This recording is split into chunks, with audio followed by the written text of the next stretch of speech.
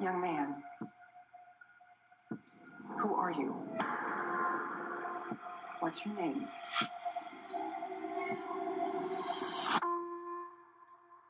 We got no records of you. How'd you get inside this prison? Who put you down that hole? What brings you home? I got a call from Shawshank. Found a kid in the cage. A call from who?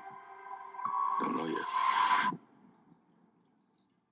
How's it been gone?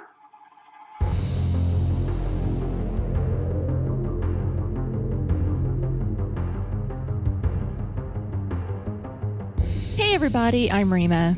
And I'm Sean. And this is Strange Indeed, a podcast dedicated to the show Castle Rock. Today we'll be covering our preview of Castle Rock and our top 3 Stephen King works. I am so stoked about this episode. I am pumped as well. We talk so much about Stephen King here. Yeah, I mean, so much references. Like, we've got Stranger Things that's always kind of touching on those Stephen King references. And yes. One of the first shows we did together was I guess I was with Jason, but we talked about It a lot when it came out. So it's kind of very much in our realm of commonality. It is.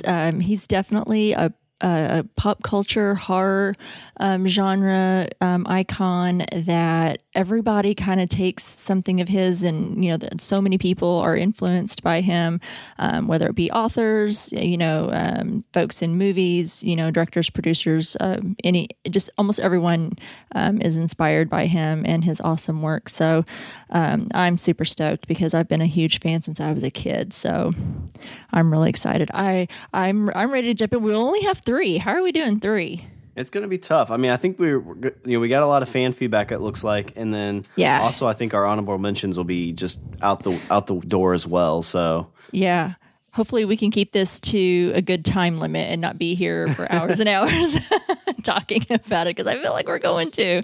Okay, well, enough of the rambling. Let's get started into our top. Are we doing our top 3? Yeah, let's start with our top 3. So if you want to lead off with your top 3 Stephen King works. Okay, gosh, and like I said, I'm going to be honest. This was probably one of the most fun things that I've had an opportunity to talk about since we've started podcasting together, but also very difficult. Been a huge fan, and as always, just full disclosure, I do have these numbered. However, they're in no particular order. I just don't know if I have favorites, especially when you're talking a top 3. But I'm going to start off. My number 3 is a movie, and that's Shawshank Redemption. Oh, okay. Love Shawshank Redemption. Who doesn't when they're flipping through the channels and that movie's on?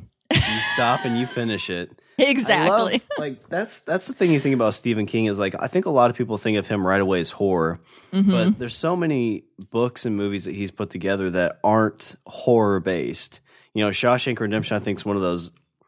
It's a movie that if you don't know much about Stephen King, you sit down and watch that, and you watch one of his other actual horror movies like The Shining, or let's say, for example, it's going to be really tough for you to be like, oh, wait, the same guy did both those movies? Exactly. And I think it was, and I might be jumping into some of the ones that might be other ones, but like Stand By Me, I'm pretty sure the reason he wrote that is because people are like, oh, well, you're only a horror writer. That's all you can write is scary stuff. And he writes something like that is like the quintessential coming-of-age tale that people go to whenever they're it's mostly because it's boys in it, but it's like, oh, when you're growing up, this is the tale of you growing up kind of thing.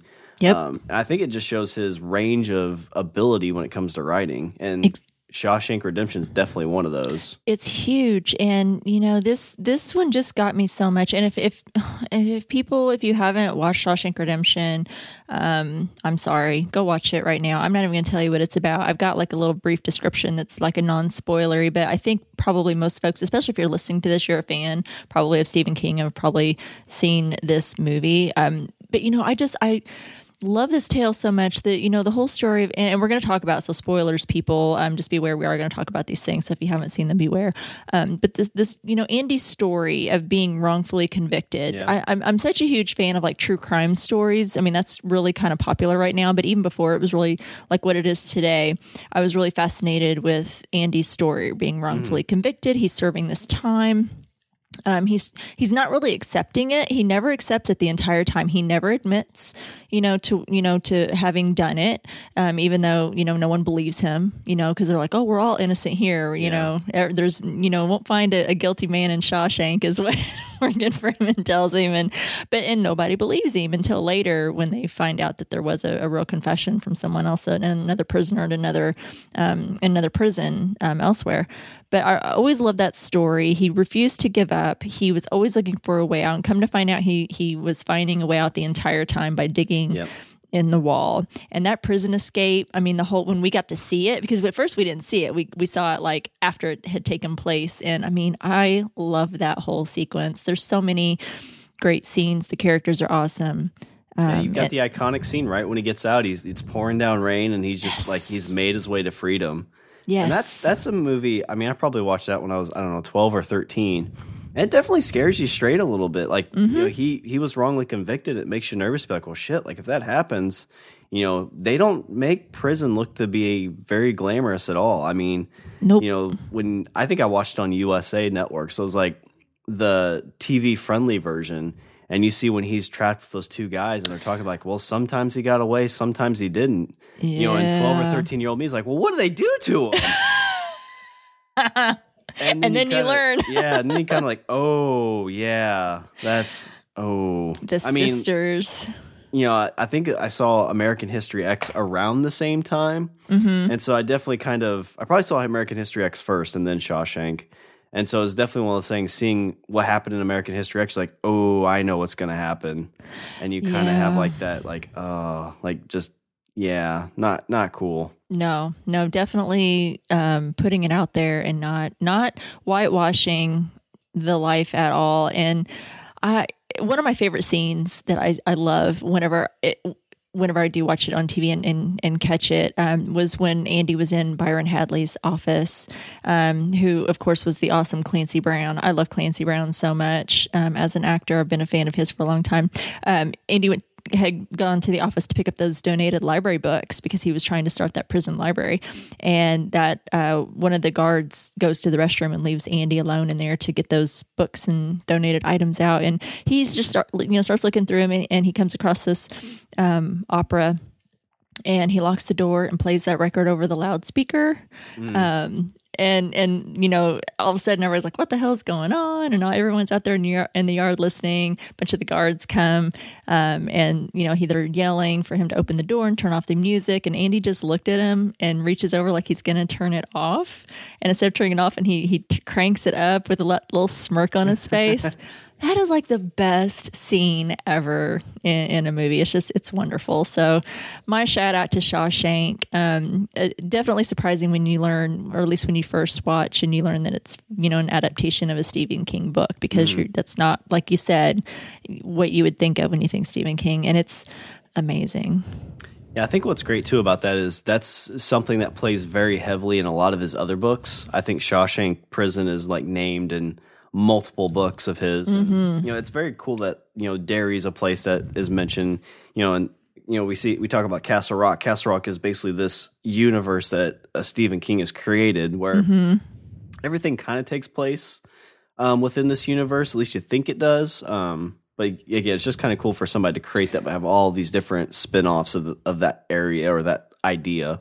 I know, and I'm super excited because I know we're probably going to talk about it whenever we talk about the Castle Rock preview, and from the teasers that we watched. I think we're going to get to see a little more of that in the new show. So I'm really excited. I love it. I love that movie so much. The whole relationship between Red and Andy. I cry every time. I've seen The Shawshank Redemption hundreds of times, and I still cry at the end, every time at the end when they're reunited on the beach in Mexico. I'm just like, oh my God, they're fine. They're best friends, and they're together and they're free. So love it. Couldn't get any better. So with that, what's your number 3? All right. So my number 3, I was trying to remember what my first Stephen King movie was, and all mine are movies just because that's, I think, what I've seen most of his works. And it seems like this one took place around the 80s, so I was about the age of the kid in this movie. And, my mom was about the age of the mom in this movie. And it involved, taking the car somewhere. It's like, I don't remember if this took place in Derry specifically, but it's a small town. You're taking your car somewhere to get it worked on. And when you show up, there is this blood-ridden dog that you're like, oh, cool dog. And it comes up and traps you inside of your car. It's a rabid dog. And that dog I've always wanted to name a dog this and haven't yet, but it's Cujo. Yes. So this is, it has a very like 80s feel. It's a mom kind of down on her luck. I don't remember if her husband or his dad was in the picture. They were. I think they were still together, but they were, I think, having issues because I think he traveled a lot, or she was. One of them was always away. It seemed like, and they were having issues, and she was cheating on him. That's right. Yeah. Yeah. And you see, she drives this car that's kind of getting broke down. She's going to take it to some guy that's going to fix it. And, this dog a friendly dog, friendly St. Bernard dog that got bit by a bat, rabid bat. Poor Cujo.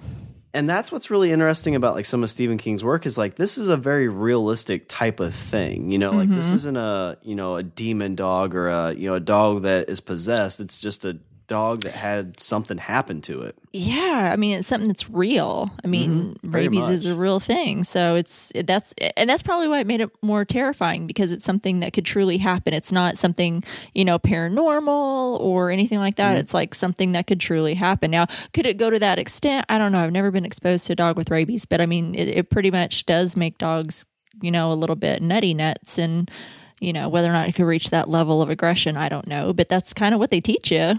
Yeah, about it. Because I mean, in this, it's very much like being isolated in an island. Because again, this is something you wouldn't see happen to today. Because you would get there, the dog would have you trapped. You're like, oh, okay, well, I'm going to get my cell phone out. I'm going to call somebody, and they're going to come and take care of this dog. Yep. At this point in time in the 80s, there was no cell phone, so they're stuck in this car, very much like a boat in the middle of the ocean being circled by a shark. Like, you look out of the boat, you look around. Okay, well, I don't see the sharks. Let me see if I can swim to the island. Oh, guess what? Right when you get in the water, here comes the shark, and that shark is Cujo. And, it's very intense because you're sitting in this car. It's like the middle of summer. They have very little to any water. She's there with her son. So she's got like her motherly instincts kicking in. And there's the scene where, she finally basically just says, okay, I've got to go. Well, actually, there's a scene before. I think a cop shows up and Cujo kills the cop. And, she basically has her kid who's hyperventilating because he's overheating. So she's like, well, it's now or never. And there's that whole scene of her running with her kid to the house and being chased by the dog and getting the gun. And, the last scene is that dog jumping through the window. Ugh. And, mom taking care of business. Yeah. But it's just it's one of those things that like whenever I've always talked about naming a dog Cujo. And so like, oh, well, that's kind of a bad omen. But, it wasn't the dog. It was just the situation. But it's just a clever kind of, it's not like a full overarching big story. It's just got learn a little bit about the people, and then they're in this situation that's bad. They're stuck in this car, surrounded by this dog shark, and that's what you get with Cujo. And it's like we said, it's a very realistic type of thing. Yeah, and I like it because it reminds me a little bit of like The Walking Dead with, it's like, how do people react in these types of situations? And this puts you in like an actual situation that could happen. Maybe not so much anymore since they've really, most people I think are pretty good about getting their dogs vaccinated against rabies. It is the law and things like that. I'm sure there are some people that don't follow that, but good lesson here, folks. Get your dogs vaccinated for rabies, if nothing else. Don't want to be like Cujo. Yeah. But yeah, I just thought it was interesting because I've always thought, I was like, what would I do? If I'm trapped in a car, with no communication, there's no cell phones, no one is around. Cujo's done taking out his owner, so there's no owner there to help you. You're kind of isolated. You're not in the middle of town. The dog's eating the cop, the one cop that's come out to try and check things out. And how it makes you think of how would you react in that situation. And so I think it's interesting to see how that mom tries her best to do, to get help for her and her son. Although, man, that kid was so damn annoying. I know, he's just a kid, and I don't really need people giving me shit about it. I don't care, because this kid was so annoying. Because she's like, be quiet. And he's like just screaming and screaming and Yeah. screaming. And all that loud That's- noise was making the dog even more crazy. And he just kept screaming and crying and whining. I was just, a lot of times I watch it, I'm just like, just please shut up, kid. I just wanted to stuff a sock in his mouth and just stick him in the back and say, just be quiet. You're pissing me off and I can't think with you screaming. I know I'm horrible. I'm a horrible person. I always think about that, like, zombie apocalypse breaks out right now. My kid's too. He's not going to understand. He's going to scream and cry, and I'm going to be like, dude, stop. There's a zombie outside. He's like, outside? Yeah, let's go outside. Like, no, we can't. There's zombies. Exactly. This kid was a little bit older than 2, though. He should have. Yeah, I think he was like had 4-ish, maybe 5. He was old enough to probably at least understand a little bit better. at least to understand to be quiet when mother tells you to be quiet. It's important. There's a dog out there that wants to eat us, and the more noise you make, the more he wants to eat us. So shut up. So anyway, yeah, he just kind of, I didn't like him in Who's the Boss either. That's what's his name from Who's the Boss. I didn't like him in that show either. So maybe I just have something against that kid. I don't know. But, yeah, good. I always want to name a dog Cujo too. So that's funny. My mom would never let me. I did have one named Killer. Oh, that's a good name. That even, yeah. But he was the sweetest dog. He was a German Shepherd mix, and he was the sweetest dog ever. I mean, totally wrong name for him, but Yeah, I think it'd be cool to get like a little Chihuahua, name it Cujo, like some like very innocent looking dog, like small. I had a mini pincher. Sadly, she's no longer with me. She was old and ill, and then she died last year. But she was just this tiny little mini pincher, and I had the sign at the door when you got there. People have like "Beware of Dog" signs. It wasn't a big one, but I had like this tiny little in the window "Beware of Dog" sign, and the people were like, they come in and be like, "Where's your dog?" And here she come running on her tiny little legs, and I was like, "There she is." They didn't always appreciate my humor. Anyway, good number 3. Love me some Cujo. Good 80s classic. Well, my number 2, that leads me into that one, is this might be cheating a little bit because it's not necessarily one, but I'm grouping it into one, and that's the Dark Tower series of books. And I hope we have lots of Dark Tower fans. I didn't read into the feedback too much, and I'm really anxious to see if anyone else has it on their list because I love Dark Tower. I got into it whenever I was a teenager, and waiting all that time for him to come out with those last couple of books was awful, and I thought it was never going to happen. And if you like the Dark Tower, it's a series of eight books, and what makes it so great is it and I talked about this a little bit whenever I talked about the movie Dark Tower with Jason, and of course he hated it, and I didn't think it was that bad. But what I loved so much about it was that there's multiple genres covered in the Dark Tower. There's dark fantasy, science fantasy, horror, and a Western. And it's a great story with great characters. You've got a quest for a tower. There's all of these mythical things that happen in this world and all of the worlds within the Dark Tower. And I think it's fantasy. So, or just fantastic. So if you're into any of that, the series is definitely something for you. There will be something there that will touch you about it. And of course, the best thing is, the Dark Tower is thought to be Stephen King's magnum opus, which is what he has said himself about the Dark Tower series. So I think if you are a true Stephen King fan, even if you don't love them, you've probably read them. So I would love to hear what other folks have to say about the Dark Tower. You have read the books, or you know what? I'm going to be honest. The last few I did not get a chance to read because I waited so long. And so the last few I didn't get to read, but I fell in love with The Gunslinger and read it a couple of times. So I read the first 3 multiple times, and then I never got to finish the last few. But so yeah, there's probably people going to say, well, how can you say it's your favorite whenever you haven't read the last few books? But they still are my favorite. The whole series. That's one. They've tied a lot of the universe of Stephen King into that Dark Tower series. I know there's references to like Pennywise the Clown in there. There's references to the turtle, I believe, in there. I haven't read them, or I didn't see the movie either, because it's one of those things that like there's like, was there like 8 or 12 books? Like there's quite a few. There's 8, yeah. And just the gargantuan of trying to get through 8 books with everything else you have going on is very, very tough. But I kind of go to like Game of Thrones and things like that. Like those are things that people like took 20 years to see come out, which is really, really cool. but I haven't, like I said, I haven't seen it, but I love the premise and the idea of it. And I love the fact too that there's so many kind of like little nods to different areas of the King verse. Yes, they always say that like the Dark Tower is kind of like the ethos of like the whole Stephen King universe. Like everything starts at the Dark Tower, and then everything else that exists in the Stephen King universe is like somehow tied to something like a world of the Dark Tower or a character or something's always referenced. There's always some sort of like tie-in. And, you know, see, The Gunslinger was written in 1982, or sorry, not written, that it was published in 1982. The Drawing of the Three was published in 1987. The third book, The Wastelands, in 1991. So there's a little bit of a gap. And then the fourth book, Wizard in Glass, didn't come out until 1997. So there was a 6-year gap. So that's, you know, a long time for people to wait. And then the fifth one, The Wind Through the Keyhole, was 2012. So from 97 to 2012. Is that right? That can't be right. Where did that date come from?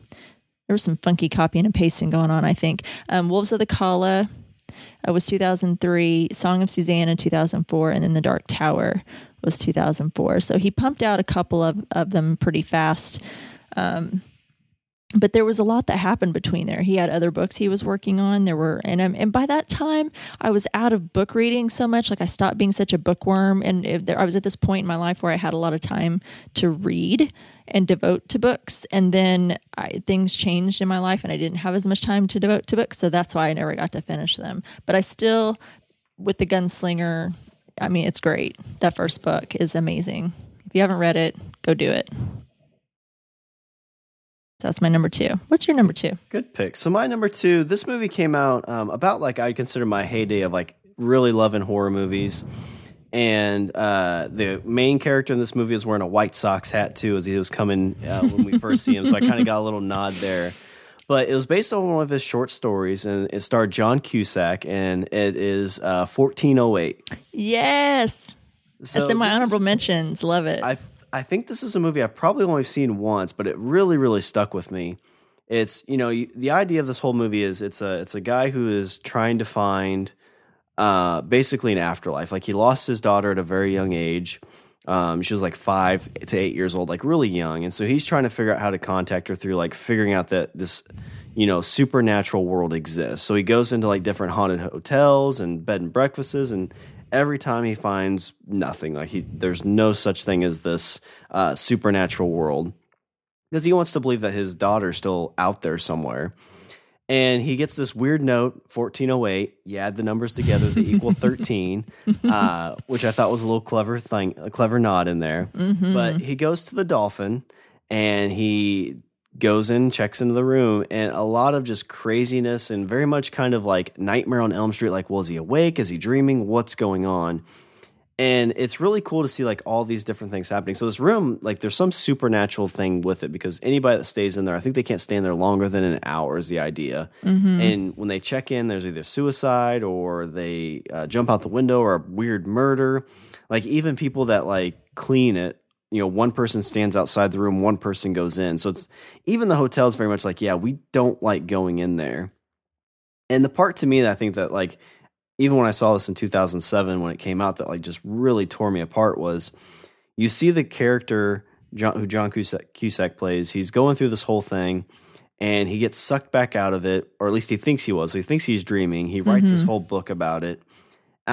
For some reason, I want to say it's like his daughter was still alive, and they basically made him go through losing her again. And he comes to and realizes that he's still in the hotel. And there's a part where he's basically like saying, like, you made me relive it. Like, you made me go through it again. And that part, like, just tore me, like, in two. Like, how evil is that to basically, like, one, he lived through it in real life where he lost his daughter. Yeah. And then he got to live through it a second time. Even though it wasn't real, it felt real. And to me, that was just... like, I think I probably teared up in the theater, like, through this horror movie. And I don't know if I've ever teared up in a horror movie. Mm-hmm. And that was just a very moving, you know, heart-wrenching scene. And even the end of it, it kind of leaves it open where he's still trying to figure out, like, was it real? Was it not? and he gets a cassette where he actually hears his daughter's voice on it. So the end of it just kind of realizes like, yeah, what you saw is what happened. Like she's actually there, or is she? Or is it just some evil demon playing tricks on you? It's some evil demon playing tricks on you because it's a Stephen King. Yeah, that's true. That's what I'm going with. Always assume the worst whenever it comes to Stephen King. That's a really good one. I did enjoy 1408 very much, and the book as well, not book, short story. It came from one of his short stories. So the short story was really great, and the movie, I'm a big John Cusack fan, loved it. And wasn't it Morgan Freeman? Morgan Freeman. Samuel Jackson was in that. So was Tony Shalhoub. He was in there too. Was he? Gosh, I can't remember what part he played though. You're probably right. It's been a while since I've actually seen the movie. I don't see it on TV. I don't own a lot of movies, so if it's not like playing on cable somewhere, I don't catch it. I always do love when AMC is they've got the Stephen King Day or Stephen King Weekend, and I'm like, yes. But they keep showing the same ones. I wish they'd branch out a little bit and play some 1408 because that was good. John Cusack's great, and Samuel Jackson. I don't know why I said Morgan Freeman. I think I'm still in Shawshank Redemption. That's a really good one. Did you say that John Cusack was wearing a White Sox hat? Yeah, I think he's a Cubs fan. He's a huge Cubs fan, yeah. So I wonder if they had to pay him a little extra to wear that. This was shortly after the White Sox won the World Series. So they probably started filming this in like 2006, which would have been the year after they won the World Series. Mm-hmm. And I remember hearing people talk about it, that he was trying to get in good with like the White Sox organization because they're still pretty good at that point. Huh. So I don't know if he was thinking like he'd get free tickets or he'd just get some kind of notoriety or if he lost a bet. But yeah, it's one thing that really stuck out with me. It's like, oh, I didn't realize he was a Sox fan. And then you find out it's like, well, no, he's actually a pretty big Cubs fan. He's a very huge, because he's from Chicago. And I know you're a Sox fan, right? Mm-hmm. Yep. Yeah. So yeah, that must have really struck a chord with you. But yeah, that's it. I don't know that I paid that much attention to it whenever I watched the movie. I must have just disregarded that detail. But I know he's a huge Cubs fan because I come from many people that I know, including my kid that loves the Chicago Cubs. And you would see him quite frequently in the stands, and he's very serious. I mean, he's not just there to be there. He's like a legit true fan. So that's very interesting. He probably lost a bet. It would be my guess. Yeah, and I don't know. I'm not sure what played on that because I know Stephen King is a huge Red Sox fan. Yes, and so you see that a lot in his books. But because he's got one about like the girl who loved Tom Gordon. Tom Gordon, yeah. Which I think Tom Gordon played for the Sox for a little bit. He had a cup of coffee with them. But, interesting. But yeah, I mean, the movie did really well. It was a short story. I think it was like less than a couple pages. Mm-hmm. But again, it was just a very, like, I love whenever somebody can take like a short story or like a very small idea from somebody and make it into something that has an impression, because that's really tough to do, I think. It is. Yeah, it is, because some of his short stories are very short. Some are a little longer. Some are very, very short. And it's pretty cool to see someone take something from that and build on it and expand. I really liked 1408. I thought it was really great. One of the better ones for sure. Because there's a couple stinkers out there. Some people don't do so great with some of it, and you're like, you have such great material. How can you mess this up? And somehow they do. Awesome. I love that. I'm glad that you brought that up. That was hard for me not to include that one on my list. I feel like it's kind of an under the radar one because I don't know how many people have actually seen it, because it came out, it did really, really well. Mm-hmm. I think it was $25 million budget, 125 box office. So right. A lot of people saw it, but I rarely hear anybody mention it at all. I think I own the DVD, but I don't even know if I've watched the DVD, which the reason I didn't watch it, or maybe I watched it once, but one of the things that frustrates me the most about movies and stuff is when you go and you watch it in the theater and then you buy the DVD or something like that, and they always change the ending. Mm-hmm. And with this one, they had 3 different alternate endings that they put together. Really? And I think Blade 2 or 3 might have did this as well. And I know, the Will Smith vampire one, I Am Legend, it did it as well. So it's like they have this theatrical ending, but then when they release it on DVD, they change it. And that always just kind of frustrates me because it's like, what am I supposed to see? Like, what's the continuity? Exactly. Oh, I don't know how I feel about those alternate endings. I want to just Yeah, I'm fine if you include it as a special, but don't like. I want to see theatrical release. This is what was released, in theaters. Watch this if you want to see the other alternate endings, because I know they do that for different test screenings and whatnot. Include those, but just have what it actually was. Don't change it in the movie. Like, let me watch it as a special. Exactly. I agree. Get so picky about our movies, but hey. Good number 2. I'm really glad. Yeah, I totally agree with you, because I think that is something that kind of goes under the radar. I don't hear a lot of people talk about it whenever you start talking about Stephen King books and movies with your friends or in a conversation. Not too many people. I don't think I've ever heard anyone else bring that up. And, there are lots of classics for sure, but that's, I think, one that doesn't get enough recognition. It was really great. And good acting. I mean, there was really great actors in there. John Cusack and Samuel Jackson are great. Anyway, I like it. All right, my number 1, Sean. Tell me if you read this book. This might change our relationship based on your answer. So, have you read Eyes of the Dragon? I have not. Oh, I don't even, no. Is it a movie or anything that he's done, or is it just the book? Just the book. I have not read it. Okay, So sell me on Eyes of the Dragon. Okay, I saw the name as I was looking through his bibliography, and it had me interested. Okay, so this is from Wiki. So at the time of publication, it was a deviation from the norm for Stephen King, who is best known for his horror fiction.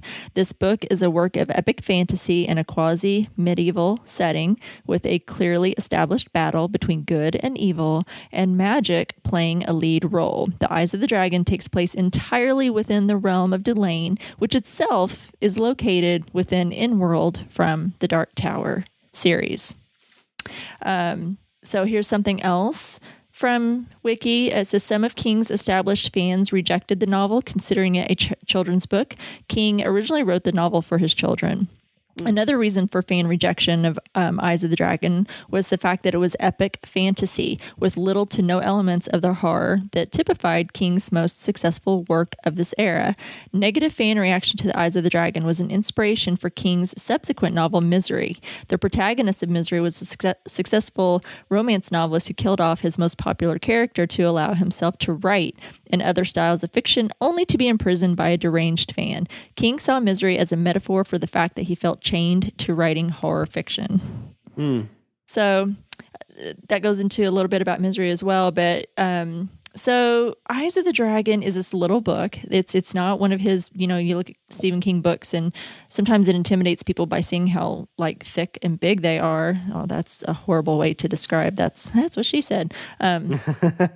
But it's a good short read, and it's a really great book. It's another kind of story. I talked a little bit about Shawshank Redemption, and Andy Dufresne being wrongfully convicted and wrongly imprisoned for something that he didn't do. This is very much very similar to Eyes of the Dragon, about a story about somebody being imprisoned for something that they're accused of and that they didn't do. Now, of course, it's in a different world, different setting. Like I said, it's kind of like medieval, where there's castles and kings and queens, and there's a wizard, but there's a lot going on, lots of great characters, lots of mysticism, but a wonderful story of redemption, very similar to Shawshank Redemption. So if you like that whole theme with Shawshank Redemption, it's very much the same within Eyes of the Dragon. And to me, it's a classic. I love it. It's one of his earlier works, and I highly recommend it. It's a good, easy read.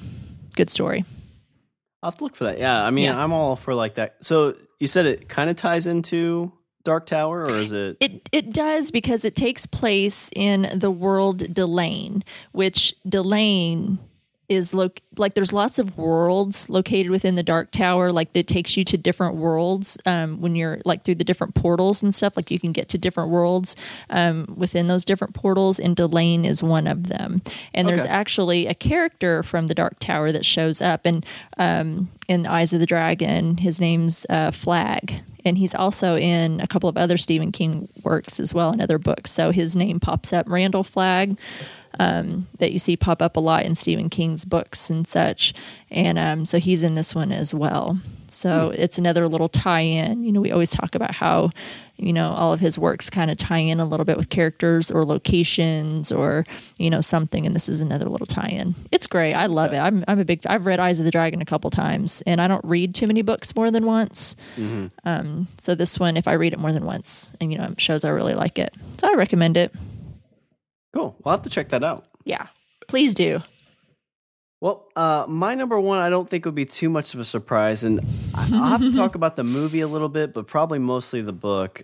It's our favorite clown, Yay! Pennywise, and it's It. So I grew up. I've mentioned this numerous times. My grandma had 3 movies at her house. She had Dumb and Dumber, Leprechaun 2. And the It miniseries. And my sister begged my grandma to let's watch It every time. So I'm 5-6-year-old watching It. Oh my gosh. And it left such an impression on me that I remember being at some some kind of like banquet type thing with my dad. And there's this dark hallway. And I remember looking down the dark hallway. I was probably tired. I was probably like half asleep. And I just see Pennywise waving at me all the way down the hallway.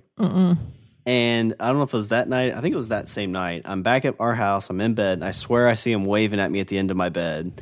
So I get up, walk to the living room, flip on all the lights. My mom comes out like 20 minutes later. She's like, what the hell are you doing out here with all the lights on? And of course, I'd be like, I think there's a clown in my room. I'm like, oh, I think somebody's in my room. And so she gets my dad. Of course, there's nobody.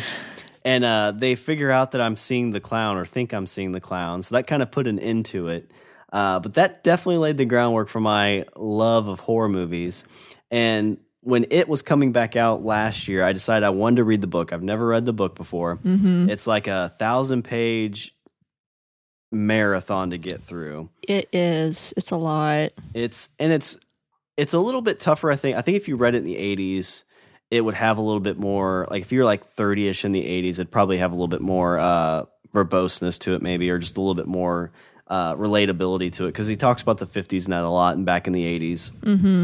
And me barely being alive in the 80s as a kid, I don't really have that frame of reference as much.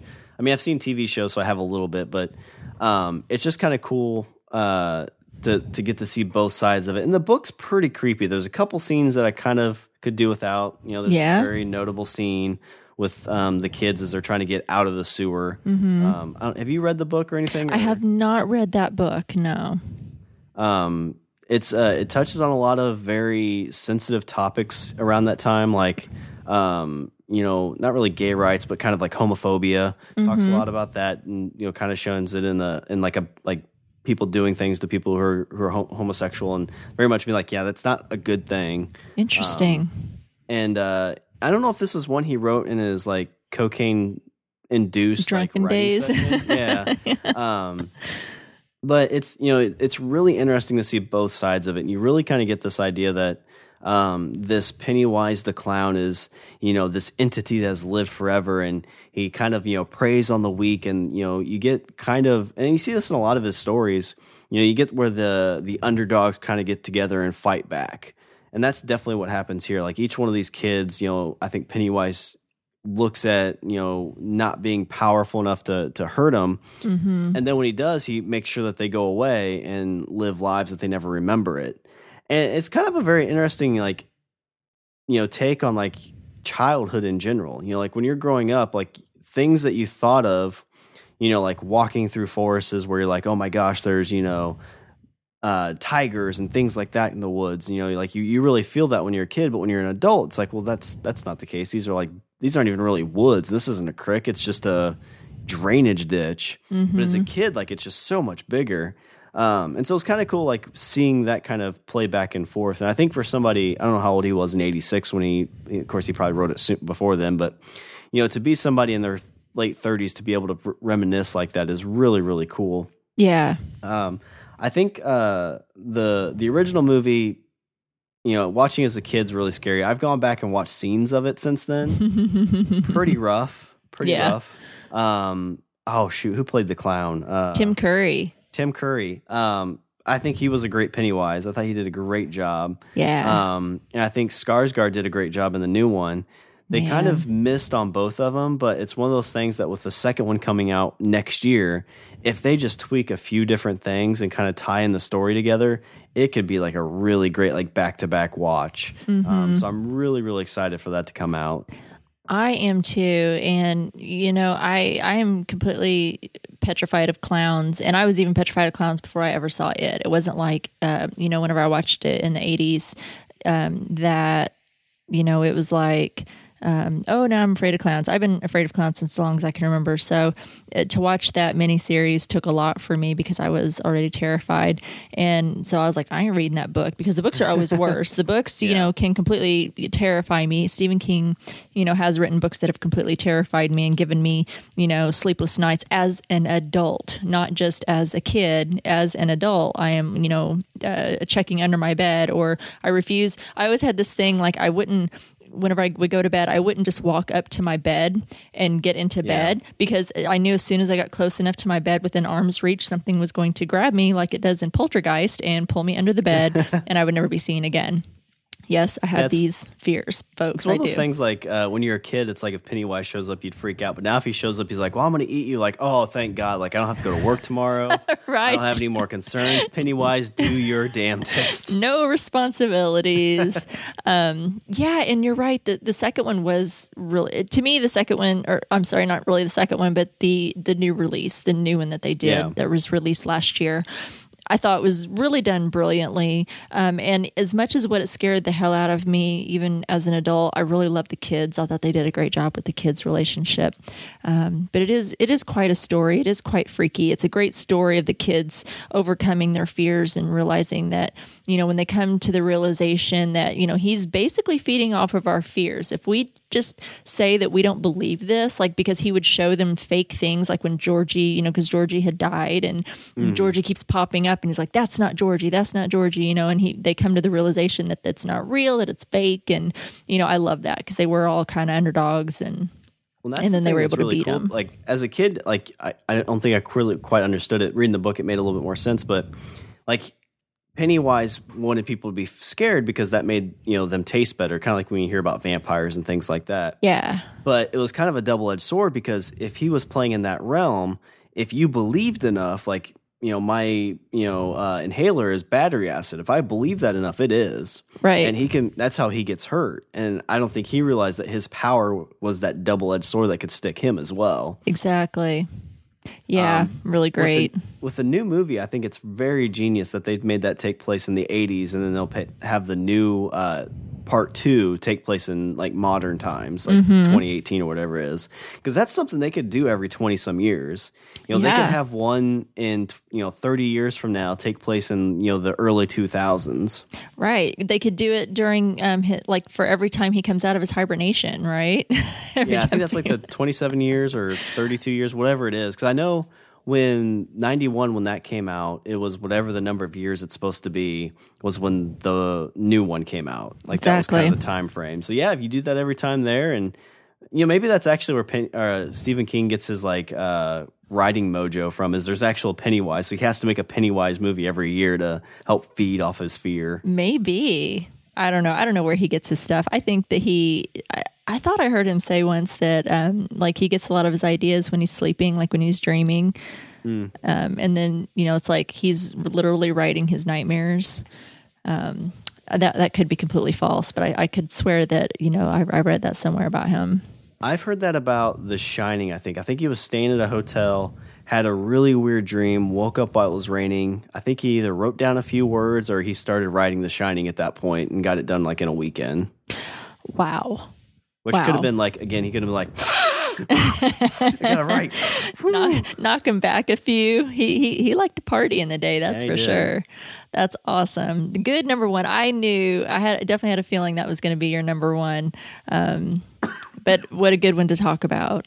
That's awesome. Well, I've got a couple. I won't go into deep detail, so that way we're not taking up all the time on these. But I'm going to mention a couple of honorable mentions because, as I mentioned at the start, that it's so difficult to pick, you know, just a top 3 when you think of like 40 years of work that this man has put out between, which I realize he's not doing the movies. He has so little to do with the movies.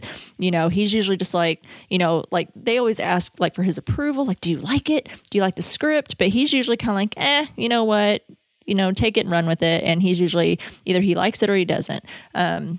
But still, they're from his work, and so we consider them Stephen King movies. So just some paychecks still cash. That's right. he gets the money from it. That's for sure. So a couple honorable mentions that I'm going to mention. I won't talk about him too much, but there's a short story. I didn't write down from which book it was, from which book of short stories, but there's one called The Monkey. Okay. Did you ever read that one?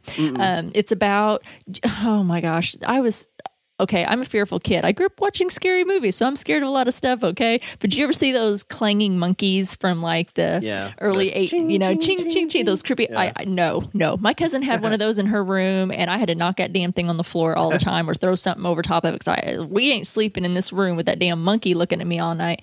But that's basically a short story about one of those monkeys. It's called The Monkey. We talked about the new version of It. That's on my honorable mention as far as the movie. I thought it was really great, brilliantly acted. Bill Skarsgård was fantastic. Yes. The kids were great. Like the whole kids' relationship is fantastic. So that was really great. Misery, the movie. Holy hell. I mean, masterpiece. James Caan and Kathy Bates. Yes. Jeez, you just don't get any better. The Netflix version of Gerald's Game. Okay. Yeah. That was so good. And the book was really good too. I remember reading the book years ago after it came out. And whenever I heard Netflix was going to do this, I thought, oh gosh, this could go either way. And I watched it last year after it came out, and it was so good. I recommend it, folks, if you haven't watched it. We should try and cover that sometime, by the way. I know it's been out for like a year. Oh yeah, I'd love to do that one. We should definitely do that sometime. The original Carrie movie. Yes. Carrie was there was like a stretch of time where USA was showing all these kinds of movies around Halloween, and my household was like USA Network all the time. And I remember seeing that one. It was always very confusing as a kid. You'd be like, why is her mom so mean? Like, why are these kids so mean to her? Yes. Yeah, that was the ultimate mean girl, bully kind of thing back in the day. It was horrible. I didn't really understand why the hell they were so damn mean to her. Poor girl just tried to keep to herself. But anyway, the original Carrie movie with Sissy Spacek, fantastic. The movie Pet Sematary. Yeah. Love it. Love it. The book Desperation. Okay, what's that one about? Oh, man. I don't even know what to tell you or how to describe this book. I really don't. It's a little supernatural-ish with a thing that takes over the bodies of people, and there's this couple that's driving through this like desert town of desperation, and they kind of get stuck in this town and the horrible things that are happening because of this thing that's taken over the body of the local sheriff. And I won't say anything more because I want you to read it. It's really good. And it's a classic in my eyes, Desperation. It's really good. It's a really great read. I mean, you start reading it and you just cannot put the book down. I read it pretty quick. The movie Stand By Me. We talked about that. That was on my honorable mention as well. Yes. That's another one where you're like, okay, here's a great, great movie. And you're like, wait, the same guy that did It did this book? Okay. Like, all right, let me see what else this guy can do. I know. I think that was based off his short story, The Body, right? Yeah, that's right. I think so. Yeah. So great movie, great coming of age movie. That was just fantastic. So yeah, that's a great one. The movie Firestarter. You've mentioned that before, yeah. Yeah, love that movie. 1408, of course, the movie and short story. We talked about that. Creepshow. Oh, yeah. Love it. I know I've talked about that before. Absolutely love Creepshow. Of course, there's a nice little Stephen King cameo in that one, as there are in other movies of his. Fantastic. Secret Window. Short story in the movie. One of his, yeah. That's one that's very trippy. Yeah. Because that's Johnny Depp, right? Yes. It's always interesting when you see the ones that he does from a writer's perspective, because there's a handful of them. And that one is kind of like at the end, like I remember watching that with somebody like, wait, I don't get it. And I'm like, I think I do. And I don't know if I feel good about that or not. Yep. It's got a nice little twist. I won't, I know we've given some spoilers, but I won't go too far into this one. I recommend reading that short story and then watching the movie if you haven't seen it. It's another, I think, kind of like 1408. I feel like it was a little bit of a sleeper. I don't know that it was a huge hit. I really don't know how much money it made, but I thought it was great. And I love Johnny Depp because he's Johnny Depp. So I love him. So anyway, I really enjoyed that one. Cat's Eye. Did you ever see that one from the early 80s? Drew Barrymore. So. Oh, so good. People are probably like, what the hell were you watching as a kid? Just watch it. Look it up. James Woods, which I can't say I'm a fan of his as a person, but as an actor, I always really enjoyed his work. He's in it. Drew Barrymore, lots of other cool people show up. Definitely check out Cat's Eye. And then the book, short story. I keep saying books. It was a short story, which is to be made into a movie, which will be in the news coming up. The Boogeyman. Okay.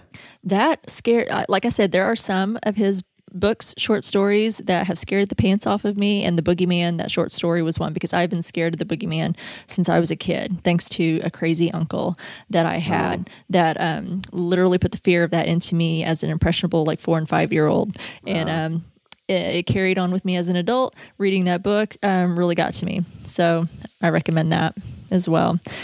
I want to hear some of your honorable mentions. What have you got on your list? All right, so I've got 3 big ones. So Salem's Lot. It is, Stephen King's vampire book. Mm-hmm. You kind of mentioned a bunch about it. I love that Stephen King kind of takes a genre and then runs with it, like vampires or the haunted hotel or the ghost. The other one on my list, I don't think it's very popular. I think it kind of bombed, but Dreamcatcher. Yeah, the book was great. I haven't read the book. I've only seen the movie. It's got a big cast in it. It's got Morgan Freeman, Thomas Jane, Jason Lee, a lot of big names.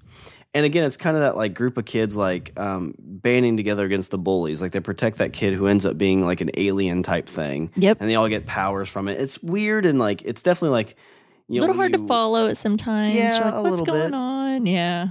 I mean, if you see it and you're like, oh, well, the dude that wrote that was high on cocaine, you're like, oh, okay, I get it. Totally get it. Totally makes sense. But again, that's his alien type thing. And then one of my other big favorites, again, is during the 80s, there's a bunch of great ones, but it was Christine. Yes. So again, it's this idea killer car, but it's a car that really cares for this guy. Mm-hmm. Maybe it's a love story. Yeah, to an extent. She's jealous, man. She's a jealous girl. She does. But he gets bullied and the car protects him, but then he gets obsessed with this car. And it's kind of cool, the idea of the car's soul is the radio, and any 16-year-old, I don't know if now is the same, because I know now it seems a lot of kids when they're 16 I don't need a car. It seems that's kind of a dying fad. Mm-hmm. But when I was turning 16, it's oh, well, I need a stereo. I need to put some speakers in this thing. When I get enough money for my first job, I'm putting some subs in this, and we're going to blare some Papa Roach and Guns N' Roses down this road. I don't care who's listening, because you're going to listen no matter what. Yes. Windows down, all all the way neighborhood's up. listening, yeah. But, those are my main 3. Lastly, with Christine. Oh, that is such a good one. Such a great 80s classic. Some of those early 80s, early to mid 80s Stephen King adaptations, they just don't get any better, That's awesome. And that's a great list. Really great list. And if I may, because I was talking to my kid because she was raised on Stephen King as well, with books and movies. And so I was asking her, and she said it was okay for me to share this. If I may, if you will indulge me for just a moment, I won't talk about them and go into a lot of detail. I'm just going to name them because it just makes a mommy proud that she loves it as much as I do. So these are my kiddos' picks. These are her books. So starting at the top, her favorite, The Girl Who Loved Tom Gordon. Okay, nice. Her absolute favorite. Cell, Thinner, The Long Walk. That's a big, I think, classic, with a lot of folks. That's a big popular one. I think they're making a movie of that. I don't know. I could be wrong. Or maybe there was just talk. Next book, Carrie. And then On Writing. That is not something that you would typically think of as a super popular book, but she is herself a writer. So she, even before she read this On Writing book, Stephen King's book, she was inspired by Stephen King and his style of writing and just admired his writing in general. And then she read his On Writing book and loved hearing, how he talks about his process and things like that. So it's definitely something that not a lot of people probably have read or relate to if you don't enjoy writing or just want to know about Stephen King's writing, but she is a writer and picked up on that. How many pages does he write a day? Or does he go by words he has to write a day? I think that I don't know if it's words. I know that he makes himself some days, even if he's not feeling it, he will make himself sit and write. He's like, you have to write every day. I mean, I'm sure he probably does take some breaks. I'm sure he has his vacations. But I know that he's kind of, and I could probably ask my kid and she would know. But I think he keeps it like he's dedicated, and it's a discipline for him that he stays at it. And he's always like, you need to, and also he's very big. Something I hear him say all the time is he's like, you can't be a writer if you don't read. So he's a big reader. He's like, you need to read to be able to write. So he's like, and to get all that in a 24-hour day, tons and tons of cocaine. Not anymore. I think he's too old for that. Man, and boy, am I glad. I'm glad he's still around putting them out.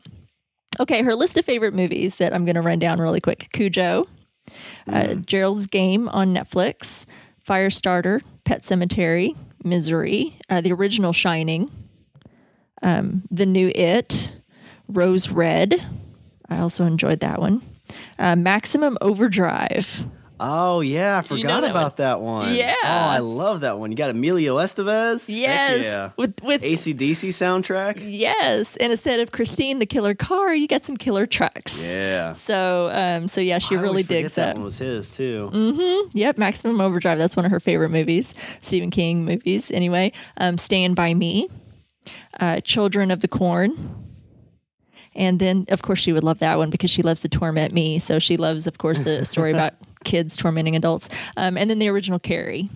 So those were hers. She made me so proud. I teared up a little bit writing those down.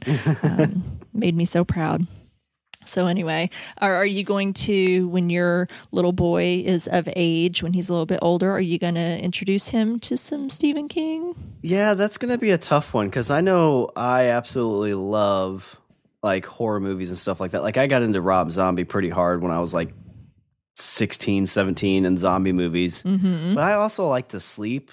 And I really don't want him to like sneak into my room freaked out. So it'll be a tough kind of balance. Definitely. Well, maybe like Stand By Me would be a good one to start off with when he's old enough. And everybody's got to kind of decide. Everybody knows their own kids, and everybody has to make that judgment call of if they choose to let their children watch scary movies, what age do they let that happen? But yeah. I don't know. With Stand By Me, I mean, there's two reasons I'm afraid of water. One is Jaws, and the other is leeches. Oh, yeah, that's pretty terrifying for a boy. I think we probably talked about that before. And that's a pretty classic scene in that movie for sure.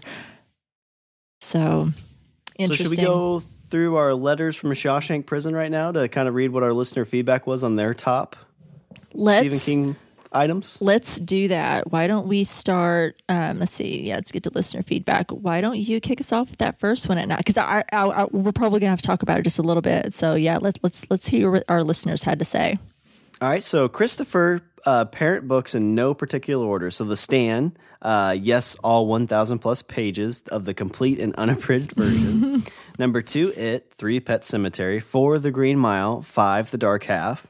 And then for movies, number 1, The Shawshank Redemption. Number 2, Stand By Me. Number 3, Christine. 4, Pet Sematary. I was 17 when it came out and saw the movie opening weekend. When I walked in the door at home afterwards, went right to my mom's bookcase, grabbed the book off the shelf and started reading it. And number 5, Misery. I think Pet Sematary, like the little boy in that, I think his name is Sean. Or maybe my mom and their friend, their couple that was their friend, they went to see that. And when the little kid, I think, gets run over by a car or something like that. He gets hit by a semi. Yeah, they were laughing, I guess, really hard because they didn't have kids or anything. And my mom and dad had like a kid that age. And so they felt kind of bad about it. Oh my gosh, Gage. Gage was the little boy's name in Pet Sematary. And I remember that because the dad was screaming, Gage. Oh my gosh. Yeah, I remember I was horrified. I didn't laugh. I remember I was kind of like, oh. Yeah, it doesn't seem like a very laughing matter. Not, well, I laugh at inappropriate moments in movies all the time, and that wasn't one of them. But I get looks, and I'm like, I'm sorry, I have a dark sense of humor and kind of a twisted Dark and Twisty Side. Sorry. That's a great list, Christopher. Thank you so much for sharing that. We share some of those for sure. So many. I mean, we could go on all day about some of these. Elizabeth Nikolaevich says The Green Mile, book and movie. 11/22/63, book and TV series. Under the Dome, book and TV series. It, book, miniseries, and movie. The Dark Tower, books, movie, and TV series may still be a go with Amazon. Yes, fingers crossed. And The Mist, movie and TV series. Those are some good ones. I've heard so many great things about 11/22/63, the book and the movie. And I really wanted to read the book. I know. I really went to read the book before I watched it. I think 11/22/63 is on Amazon or Hulu. Hulu or Amazon, yeah. Yeah. I think it's Hulu, but I could be wrong. Yeah, so it's available. But I really want to read the book. I really do try to read the book first before if there is a book available for things like that. And then she also lists movies, Christine and Stand By Me. Really great list. We share a lot of the favorites. It's really good to be a Stephen King fan. It just is. Yeah, there's just, like I said, there's so many different genres. Like The Mist too, there's so many like great theories about these things too. Like The Mist, they talk about like it's this big sacrifice thing, and I don't know if people know about the ending of that, but basically, like the ending is very horrific. But was that essentially a sacrifice that kind of caused everything to go back to normal? But yeah, just so much stuff. So much stuff. We could be here all night. Let's see. So Laura Willie Swink. Many of my teenage days were spent reading Stephen King's novel in the library during free period rather than ducking off campus to head to the Taco Bell with the cool kids. That's right. Losers unite. That's right. Loved all the early classic books like Carrie, Cujo, and Christine, but Pet Cemetery had me afraid of looking down bathtub drains for years. In movies, as I'm the generation that grew up with Drew Barrymore, I have a soft spot for the movies Firestarter and Cat's Eyes. The Shining is always a classic that still holds up today, but I'd have to say that I was never more freaked out as a child than when Danny Glick floated outside of his friend's window, scratching at the glass, whispering, "Let me in Salem's Lot." I'm very excited for Castle Rock. Like the few King Easter eggs we saw, including the appearance of Carrie White herself, Sissy Spacek, Bill Skarsgård is really finding his niche in horror. He was creeptastic as Pennywise in It, and excellent in Netflix Hemlock Grove. If you haven't seen it, you should. I have not heard a whole lot of Hemlock Grove. Have you? I've heard a little bit. I think Eli Roth had some stuff to do with that. Really? It's like werewolves and vampires, but like Eli Roth style. Oh, hell. Or is it Grizzly? Because he's yeah. He's a little grizzly. I heard is essentially like there's this like vampire who's coming to like teenage years, and he's got like a girlfriend or a girl, and she's having her monthly thing. And the vampire is like, well, I don't mind. And he goes and earns his Red Wings. Such a delicate way to put that.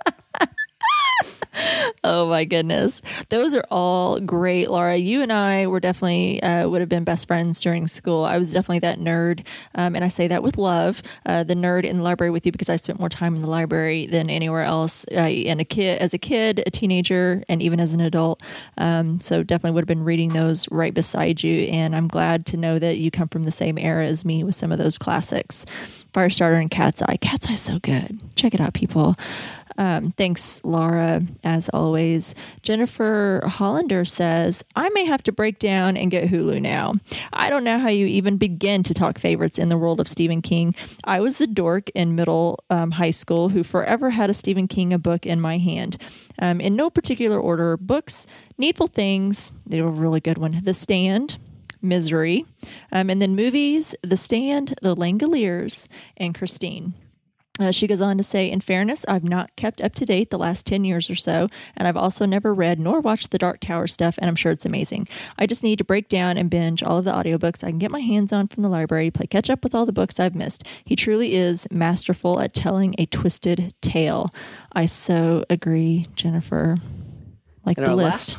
And our last one comes from Avelino Roccino. So gosh, there's so many books. Tops on my list of books, though, are almost all the Gunslinger series, Pet Cemetery, Salem's Lot, The Shining, and It. I would have loved to have read about Roland taking on Pennywise the Clown. I think it was the best adaptation to date for me, hands down. The Shining movie was really good, but really diverged from the book at some key points. Pet Sematary was also good, but had a little bit of a low-budget feel. Some good mentions are The Stand and Shining miniseries from the 90s. Yeah, The Stand was pretty cool. Man, there's just too much. There's 40 years of this man's work, and it's all pretty awesome. So that's such great feedback, guys. I knew that once, we put that out there that we get some really great feedback because, like I said, so many folks love Stephen King. He has something for everyone. And we talked a little bit about like Shawshank and Stand By Me, where it kind of diverges a little bit from what you would normally think of Stephen King. And The Green Mile was mentioned. And that kind of goes off his normal beaten path. There's a little bit of, I think, a little supernatural-ish happenings, but it's not too over the top. It's not so in your face. And it's just a really great story. So I like that one as well. Good one. Okay, are we ready to talk about some Castle Rock? Yeah, so let's preview some Castle Rock. I mean, we kind of already have previewed it a little bit, so we have. We're going to talk a little bit about the trailers here, the teaser and trailers that have come out for Castle Rock that is going to be coming out next week. So if you don't want to hear about Castle Rock, if you don't really want to be spoiled about what's going to be happening, that's what we're getting ready to talk about. Just FYI. Yeah, so the couple previews are out. I mean, you get Bill Skarsgård playing, I think his name's Henry, if I remember. No, Henry, I think's the reporter guy that's coming in. But he plays this guy who nobody knows who he is. They find him at Shawshank. You get Shawshank in this. Yes. I watched a few like Easter eggy type stuff because this show is going to have one of those things like I want people to tell me all the Easter eggs that I miss because there's, like you said, 40 years of Stephen King. There's going to be so much trickled throughout this whole like 4-episode season that I'm not going to catch everything. I probably won't even catch like a quarter of it. I don't know what the big overarching idea behind the series is. Like, is it just kind of going to pick and choose different things, or is it going to kind of pull into this bigger King universe? There's one of the writers that I listen to. He's got another podcast. His name's Mark Bernardin. He was a writer on this, and he's a big King fan, so I know it's in good hands. So I'm pretty excited to see, what turns out with this. And I'm really excited for like a creepy kind of dark, not really like full horror, but more suspenseful, supernatural type of TV show that we haven't really gotten in a while. Yeah, because we don't have anything to base this off of. This is an original work, and it's from a joint venture with J.J. Abrams, whom I love, and Stephen King. So to me, when I heard that this was first being worked and going to be released, I was thrilled because I thought, we don't know anything about it. Everything in Stephen King's world, at least movie adaptations, well, they're adaptations of a book. You at least have a pretty good idea, even if they change some things from the book into the movie, about the basic premise of what's going to happen. And this, we don't have a clue. And I am super excited. Stephen King actually has writing credits in all 10 episodes. I'm looking at that right now. Is it 10 episodes? For some reason, I thought it was only 4. It shows 10 episodes, but I'm a little bit confused because I only saw 4 episodes. They're showing directors there's 4 directors, and there's one director that directed 3 episodes, and then it has directors for 1 episode. So I'm very confused as to how many there actually are, because according to Wiki, whenever I was looking it up, it shows 3 episodes are going to be released next week on the 25th, and then 1 episode the week after. So I'm very confused. If someone was to write in and clear that up for us, that would be great. But when you're looking on IMDb at the series cast, several of the actors have credits for 10 episodes. Okay. So it looks like maybe they're doing, like you said, 3 episodes next week and then an episode every week after, potentially. It could be.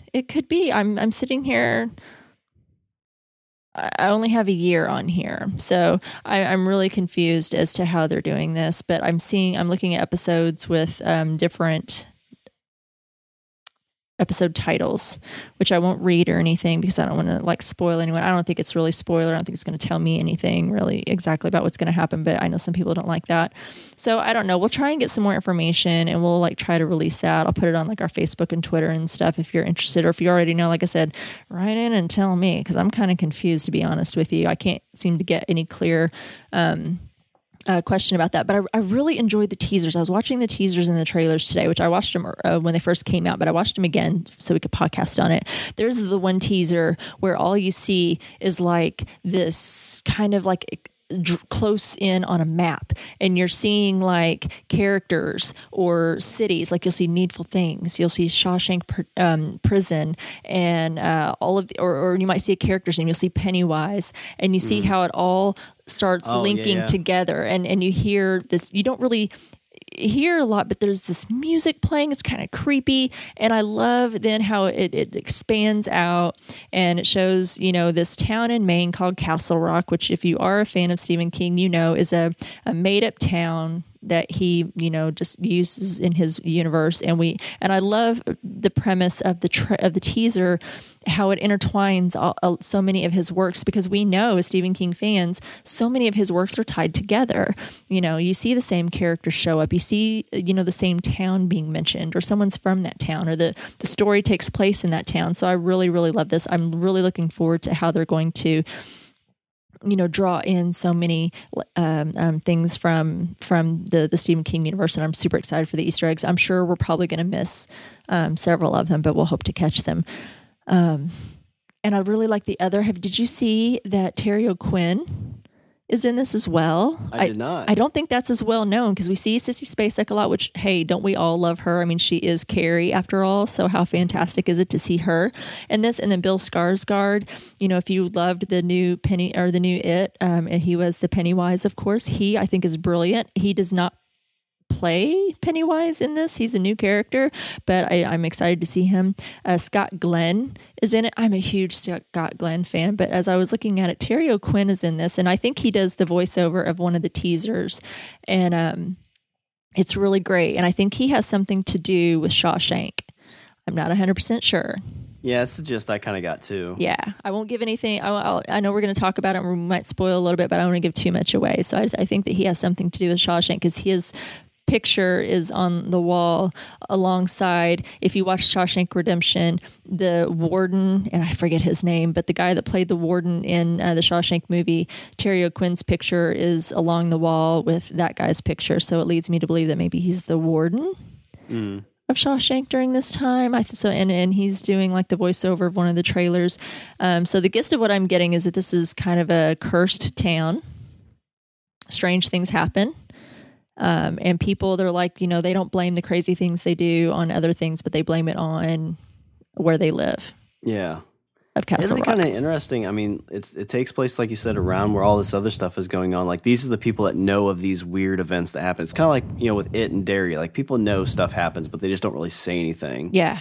And so if you kind of follow that here where, they know about this hotel, the Overlook, where something weird happened, and, they know about, this place where like a lot of people had these weird bite marks, and they, in the trailer they showed like newspaper clippings about, rabid dog and, yes, outbreak of rabies and stuff like that. And somehow kind of like have all these little pieces tie in together somehow would be really, really cool. I don't know if they've want to try to expand this to multiple seasons, or if this is going to be like a one season thing, but there's just so much source material to play with that you could do so many things.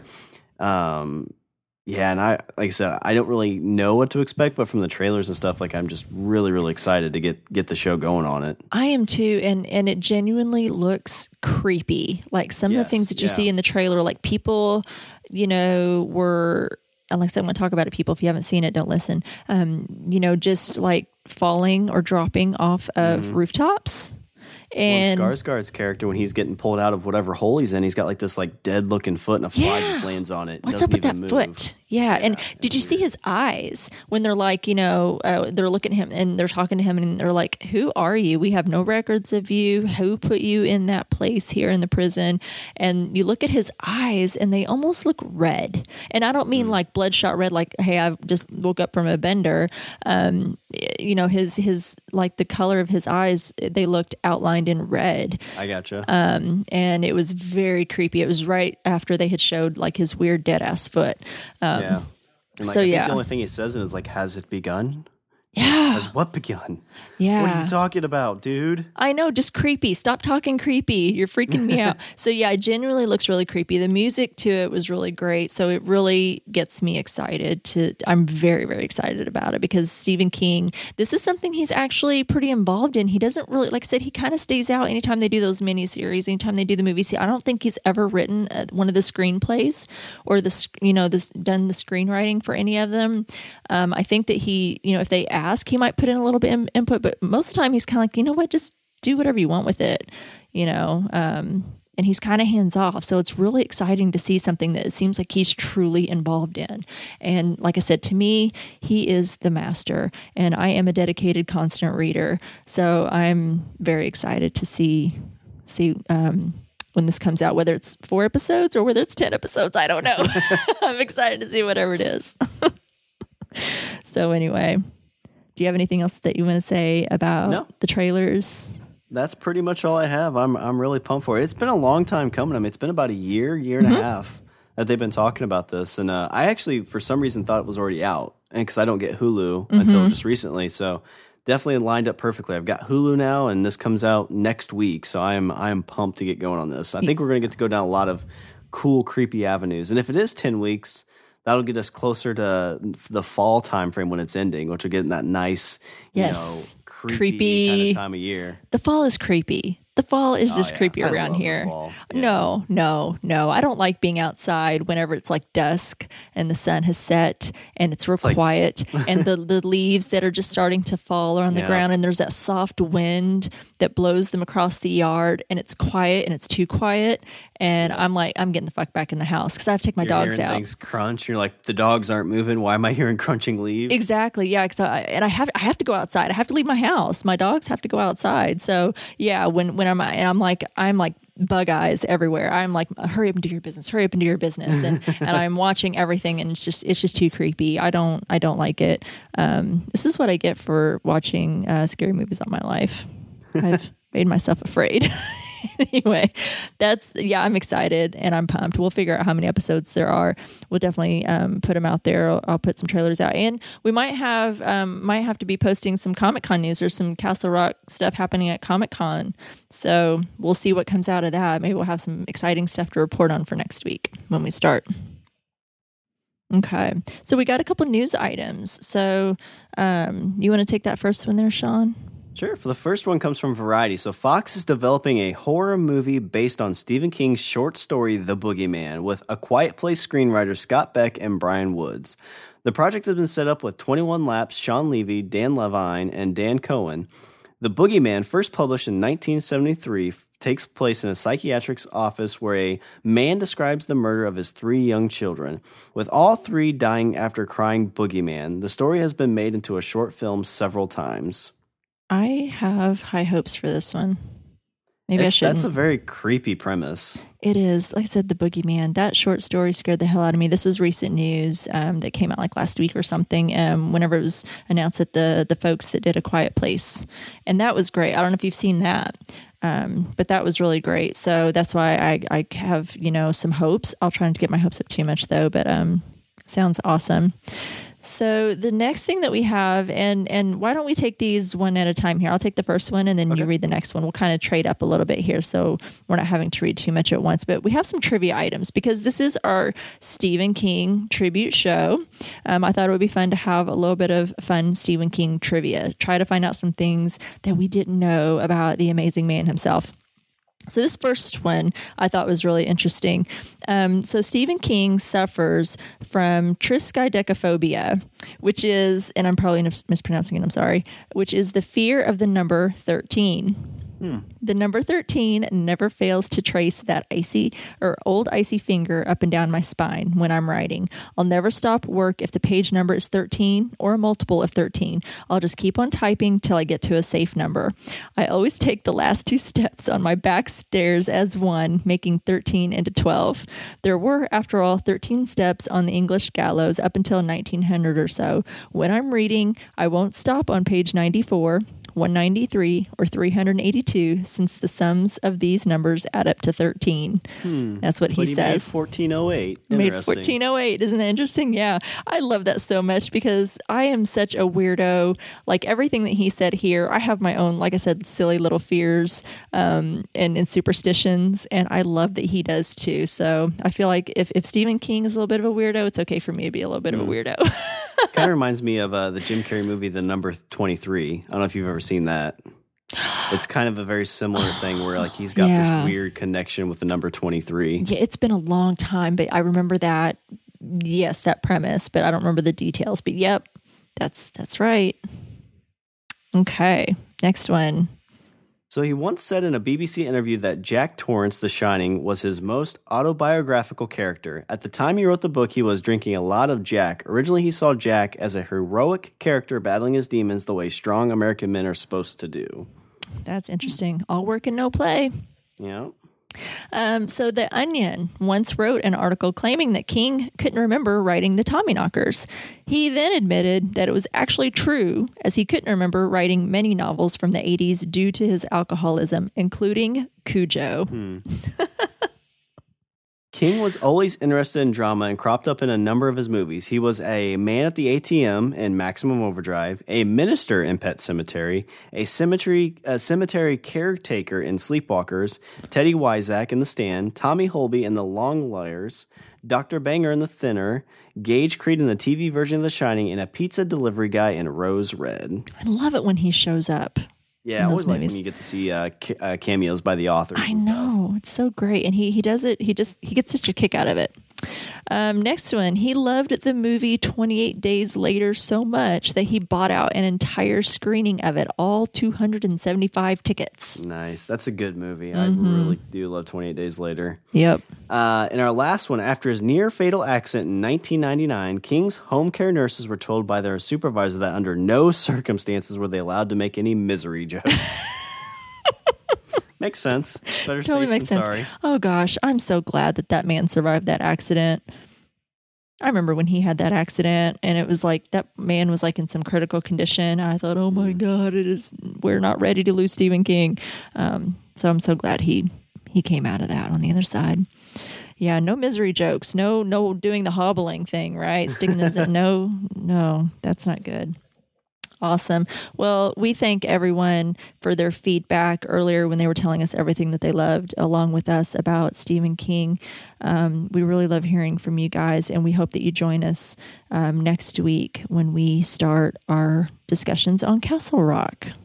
Yeah, so next week we'll be reviewing the first episode of Castle Rock, Severance. So Henry Dever, a death row attorney, confronts his dark past when an anonymous call lures him back to his hometown of Castle Rock, Maine. Woo. Well, we're really excited for you to travel to Castle Rock with us. While visiting, you can follow us on Twitter at StrangeTcast. You can like us on Facebook at www.facebook.com/StrangerTcast, and you can check us out on Instagram at strange_indeed_pod. You can email us at strangerthingscastpod@gmail.com, and you can also find us on the TV Time app. You can find Strange Indeed and a bunch of other great podcasts like The Walking Dead Cast at Podcastica.com. Go out and leave a review for Strange Indeed or any of the other great Podcastica podcasts on Apple Podcast. And talking about podcasts, make sure to check out Sean in his other podcast, The Language of Bromance, comes out every Sunday. And because we can't talk enough about podcasts here, because we love podcasting and also listening to podcasts, we'd love for you to go check out thepodcastawards.com and nominate Language of Bromance for the Podcast Award Comedy category and Strange Indeed for Podcast Award TV and Film. I love you forever. We're about halfway through, so you've got about 2 more weeks to get in and nominate us so we can make the slate, and then the voting begins for us to try and win the TV and Film Award and bring the second podcast award to Podcastica Podcast Network. Oh my God, I'll cry. I will. We're going to get a banner made. I know. And we're going to invite Stephen King to give us the award. I know. I never win anything. I really kind of want this. Really, that's why we want to win, is so we can feel like winners. Yes. All right, well, that's our show, episode 46, our Castle Rock preview and Stephen King top 3. Until next time, I'm Rima. And I'm Sean. And Christopher Parent is strange indeed. You have no idea what's happening here, do you?